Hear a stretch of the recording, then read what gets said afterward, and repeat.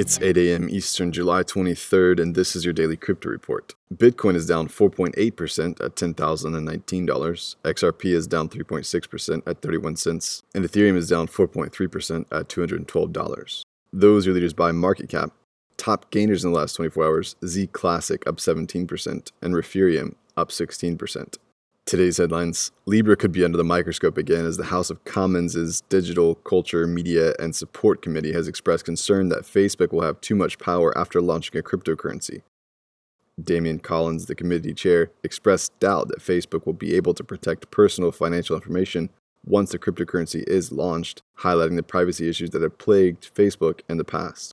Collins led the investigation against the company that resulted from the Cambridge Analytica data scandal, so he likely has that top of mind. Collins went so far as to say, quote, "Libra suggests that Facebook's almost trying to turn itself into its own country," unquote. Collins sees Facebook already as a boundaryless global community, and it would appear that he's working to limit that power. Well, the Votes mobile voting app is seeing another pilot program, this time in Utah County in the municipal primary election in August. The county will offer the blockchain-based voting services to active military personnel, their direct dependents, and other overseas voters. Votes has been trialed in municipal elections in Denver and 2 primaries in West Virginia, as well as 37 other pilot programs from state party conventions to student government elections. Votes just went through a round of fundraising in June where they raised $7 million from investors, including Medici Ventures and Techstars. Justin Sun is rescheduling his lunch with Warren Buffett as Sun has fallen ill with kidney stones.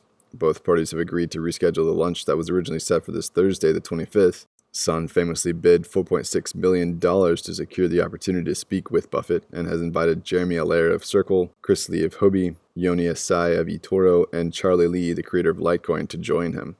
And finally, Iran has approved cryptocurrency mining as an industry within its borders. Sunday, the Iranian government's Chamber of Commerce, Industries, Mines, and Agriculture approved crypto mining, with the government moving for more ways to regulate the activity within its legal structure. The Deputy Minister for Electricity and Energy said the government ministers will vote to approve an electricity rate for mining farms. Iran has long been a mining destination due to subsidized and cheap electricity rates. Well, those are leading headlines today. Visit us at dailycryptoreport.io for sources and links. Find us on social media, add us to your Alexa Flash Briefing, and listen to us everywhere else you podcast under Daily Crypto Report.